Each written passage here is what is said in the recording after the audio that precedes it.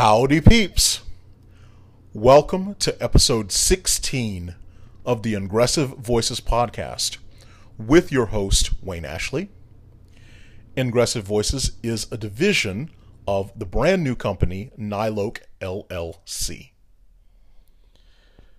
And as you can probably guess, the United States of America is facing a lot of challenges right now.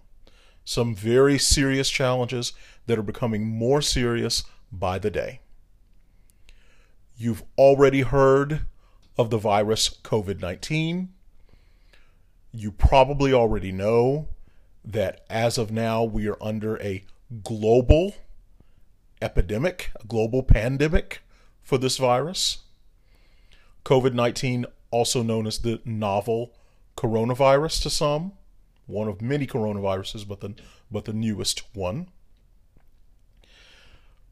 And you may know that as of today, which is March 14th, the CDC has estimated that there are over 2,000 confirmed cases in the United States of America, and we've lost 51 Americans to this tragic disease thus far. As of today, March the 14th, 2020, that's where the numbers of the novel coronavirus stand in the United States of America. But sadly, looking at the trends, we are at the very beginning stages of the effects of this virus. To most of us, it has so far presented an inconvenience and been quite annoying as we continue to miss out on planned events, and it interrupts our schedule as things happen. I know in the Houston area where I live, we've only had 20 or so confirmed cases for the entire metropolitan area of Houston, and we've not had any deaths from this disease as of yet. But unfortunately, more severe things are coming. Per estimates of where we are, within a matter of weeks, the United States will be dealing with not 2,000 cases of coronavirus, but hundreds of thousands of cases as this virus begins to spread exponentially. That means, sadly, that we will be dealing with possibly thousands of Americans that lose their lives because of coronavirus. I hate to say it, but maybe not even possibly if the virus spreads at the rate that we expect. All told, we expect for millions of Americans to be affected by this virus. From 70 to 150 million by some estimates that would be expected to catch COVID-19 and suffer from it, illness. But that means if 10%, 5%, even 2% of that many people perish from COVID-19, that's millions of Americans that could be lost. It's very scary to think about. But we do have to have the information. We have to stay informed. We have to be ready, and we have to be prepared for things as they come. We also have to take a little bit of time and realize that we got here for a reason. The President of the United States, the Republican Party that he is the leader of, the Trump administration, the government, and those that work underneath the president. Well, this crisis has not been managed well at all. Unlike administrations in the past, faced with the possibilities of global pandemics, the Trump administration has bungled the handling of the COVID-19 pandemic. We just have to say it that way. We are, even as it stands now, in this country, unable to test all the people that desperately need to get tested right now so that we could have any hope of locating and chasing down this virus and really stopping the spread of things. That is why we're canceling events. That's why we're closing large-scale events, closing schools, closing, workplaces, canceling classes in a lot of cases, canceling major performances. It's because we're unprepared, and it's because we don't know where the virus is and how it's spreading. So our only choice in that regard is to start closing down, is to start shutting down our entire way of life in the hopes and prayers that we can slow down the progression of the virus. So that's our only possible hope. But the reason that we got there is because we're dealing with an administration that chose to ignore the reality that this virus is happening. They chose to ignore it as long as possible.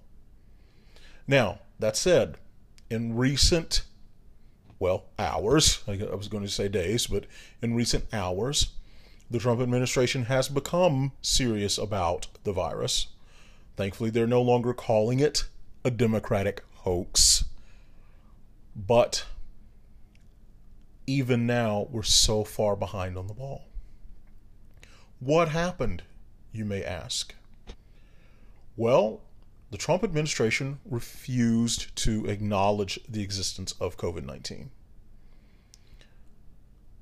Months ago, when we were given the opportunity to start pursuing testing, the Trump administration resisted. They even turned down tests from the World Health Organization that were being shipped over to the United States, saying, no, we don't need them. We can come up with our own tests because we're Americans, America first, or whatever their reasoning was. So we turned down the opportunity to do early testing, which really could have helped control this virus and possibly even, keep it from spreading at all in the United States, or really mitigate the ability of the spread. But that's really what it's about, is that we're so far behind in terms of testing. Well, that was one big bungle. And then, of course, we know that the Trump administration got rid of our pandemic team. Under the Obama administration, the National Security Council had a pandemic permanent advisor. And the Trump administration got rid of them in 2018. Now, President Trump, surprise, surprise, is not willing to admit this. He in fact lied about it to a PBS reporter earlier today. But we have to uncover the facts in this situation. So the first clip, we're going to play that exchange between the PBS reporter Yamiche Alcindor and President Trump from the news conference in the Rose Garden earlier today. My first question is, you said that you don't take responsibility, but you did disband the White House Pandemic Office, and the officials that were working in that office left this administration abruptly. So what responsibility do you take to that? And the officials that worked in that office said that the White House lost valuable time because that office wasn't disbanded. What do you make of that? Well, I just think it's a nasty question, because what we've done is, and Tony has said numerous times that we've saved thousands of lives because of the quick closing. And when you say me, I didn't do it. We have a group of people. I could ask perhaps my administration, but I could perhaps ask Tony about that, because I don't know anything about it. I mean, you say we did that. I don't know anything about it. You don't know about the reorganization that happened at the National Security It's the administration. Council. Perhaps they do that. People let people go. You used to be with a different newspaper than you are now. Things like that happen. But this was Please go ahead. We're doing a great job. No surprise there. We have President Trump refusing to take any blame for the fact that these offices were cut at the time when we critically most need them as the United States of America. Not a surprise at all. But just 2 weeks prior, this is what President Trump said when another reporter confronted him about the cuts. This was from February 28th, where he readily admits that these offices were cut.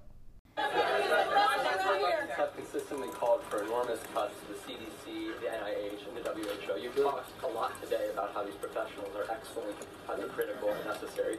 Does this experience at all give you pause about those? No, because we can get money and we can increase staff. We know all the people. We know all the good people. It was a question I asked the doctors before. Some of the people we cut, they haven't been used for many, many years. And if we ever need them, we can get them very quickly. And rather than spending the money, and I'm a business person, I don't like having thousands of people around when you don't need them. And there you have it. President Trump admitting on February 28th that yes, of course he made the cuts. Of course he cut the CDC. Of course he cut the NIH. Of course he cut the National Security Council Global Pandemic Office. You know, no big deal because he's a businessman, right? So why would you have people employed by the government if they're not doing anything? Well, as the United States of America is finding out every day as these cases come in, their job was very important. Their government job was critically important to our health. And without them, we are losing people. American lives are being lost because we did not anticipate what was going on with this global pandemic. But I will let Senator Sherrod Brown of Ohio say it this way, because he gave the speech on the Senate floor that puts the blame exactly where it needs to be with President Trump and with Republicans and Senate Majority Leader Mitch McConnell. For 2 years, President Trump left us without the team that's supposed to manage pandemics. Now, you know what that means? It means that there were about 40 people at the White House, led by an admiral, who was an MD, an admiral who was also a doctor. His job was to survey the world and look around for potential illness outbreaks, to look around for potential pandemics. It might have been SARS. It might have been Ebola. It might have been resurgence of polio. It might have been any number of things. His job at the White House, we're a rich enough country, we can do this, and we do it to protect. We care about the world. We protect our own people, though, as we see. If we don't, we see what happens. His job was to continue to look around the world and look out for these kind of pandemics. The president fired him. The president fired the whole office. The president's never replaced him. I sent him a letter at a time, more than 600 days ago, back in May of 2018, telling him to stop dismantling our healthcare infrastructure. Now we're all paying the price for President Trump's decision. We see the real-time consequences. This was unilateral disarmament. We disarmed. We unilaterally disarmed against the world's infectious diseases. We know that international tuberculosis is a problem. We know that international HIV/AIDS is a problem. We know that international malaria is a problem. We work against those. And you know what? When I think about one of the things I'm proudest about in our country is what we've done about public health. We led the charge to eradicate smallpox. Smallpox killed hundreds of millions of people over time in this world, hundreds of millions. We led the charge to eradicate smallpox. This country did. Then we led the charge to eradicate polio all over the world. We have a president and we have a Senate Majority Leader that simply aren't, they dismantled, they did all they could to dismantle the Centers for Disease Control and NIH. They left us prepared when the president fired the global security team at the White House that looked out for illnesses. And now what? We have a global pandemic on our hands. President Trump needs to stop pretending he can lock out a disease by putting up walls at the border that he's already allowed to spread and start making up. He needs to start making up for all the lost time he's wasted. And so does Senator McConnell. Senator Sherrod Brown, I mean, no one could have said it better than he just did. Because as the days and weeks go by, and we see more and more cases and more of our friends and loved ones affected by this tragedy, we have to understand what happened and why it happened. It's just not going to be possible in the weeks ahead to really emphasize how critical it is to get ahead of a situation like a global pandemic. It is the difference between life and death. And we just have to, personally, I am praying that, the situation is not as bad as people fear. And I'm praying that we are wrong. But at this point, it doesn't look good. But we have to understand where these failings occurred especially if we want to have any hope of getting ahead of it and stemming the tide of this virus. So we cannot accept this from our federal government. Our federal government has a purpose. It has a role. Those government jobs are real jobs, and they become very real in the shadow of a global pandemic. The fact that our government is moving so swiftly to do things like paid sick leave. Paid sick leave is the single most important government action that the United States of America can take right now. Why? Because it will be the difference between people that feel like they are forced to go to work, going to work while sick and infecting others, and those people saying, okay, I have the safety and security to be able to stay home because I feel sick. That saves lives. It's probably the biggest action that we could possibly take. And we're so thankful to have people like Speaker Nancy Pelosi and House Democrats that demand that action while Republicans sit around and languish. We are thankful. Well, I do have to say, have to be thankful because it was passed on a bipartisan basis, and President Trump has very willingly said that he would sign the bill, so we have to be thankful for that. This is just as of this week, just as of the last couple of days, we are finally, like I said earlier, taking the crisis seriously. So we do have to be thankful for that action because it is the most important thing we can do now. But we've already missed a lot of opportunities to be able to save lives and control this epidemic as it hits our shores in the United States. It's here, folks. You know, travel bans and all of that make no difference. The coronavirus is here. It's in the United States. It's affecting our cities. It's affecting our people. Over 50 people have already died. 2,000 people have become infected. And it spreads so easily that we know that so many more people will become infected. So it's already here. There's travel bans is like playing in a playpen. It's not going to do anything to protect us from this virus because this virus is now an American virus.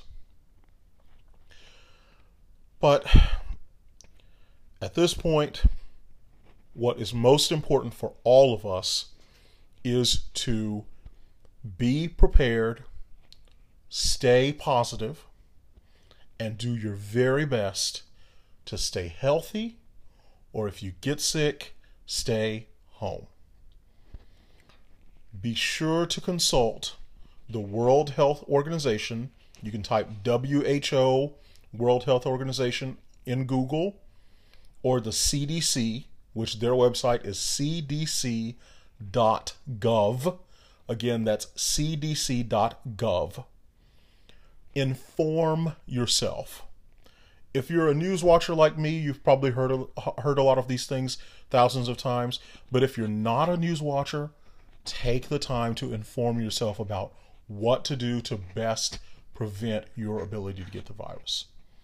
You've seen them even on traffic monitors at this point. Wash your hands. Be sure to wash your hands frequently. Take 20 seconds and use plenty of soap to wash your hands.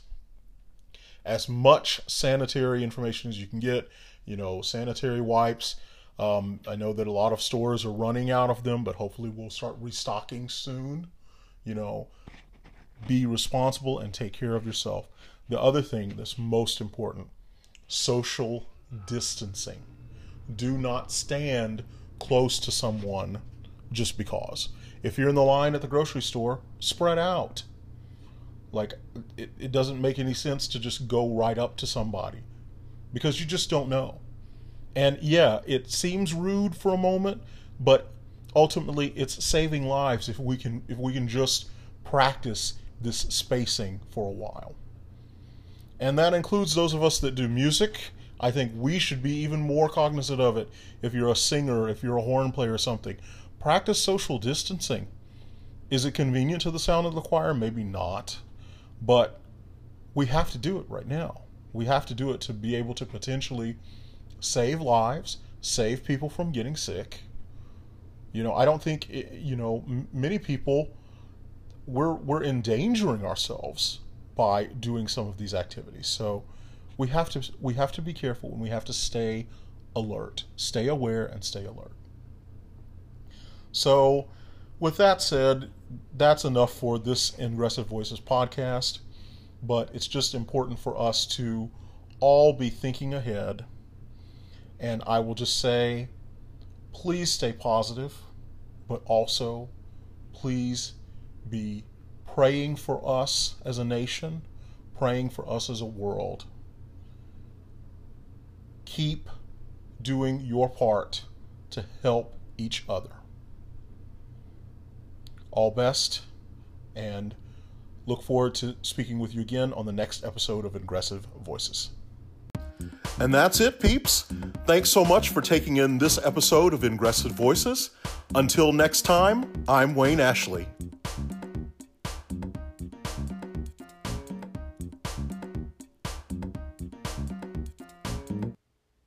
Ooh, one quick bonus, just a quick bonus clip here.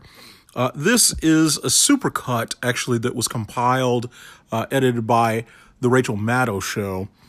And I just found it, just discovered it, and just could not resist tacking it on to the end of the podcast. So definitely credit to the Rachel Maddow team, whom, in my opinion, Rachel Maddow is just absolutely essential viewing right now. I know everybody has stereotypes about the left or whatever, but she is just giving the facts night after night after night on her show.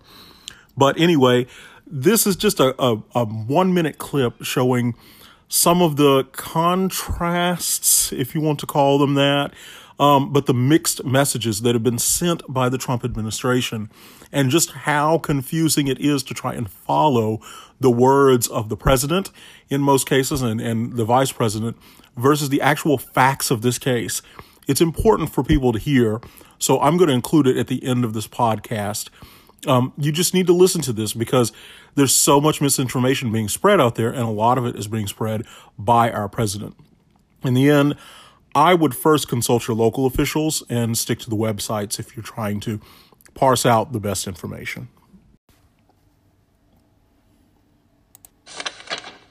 We're going to be pretty soon at only 5 people, and we could be at just 1 or 2 people over the next short period of time. Congress's top doctor has told Senate staffers that he expects 70 to 150 million Americans to contract the coronavirus. I mean, view this the same as the flu. The mortality of this is multiple times what seasonal flu is. Anybody that needs a test gets a test. We don't have enough tests today. We're very close to a vaccine. When you're talking about the availability of a vaccine, you're talking about a year to year and a half. A lot of people think that goes away in April with the heat. We do not know whether it's going to diminish as the weather gets warm.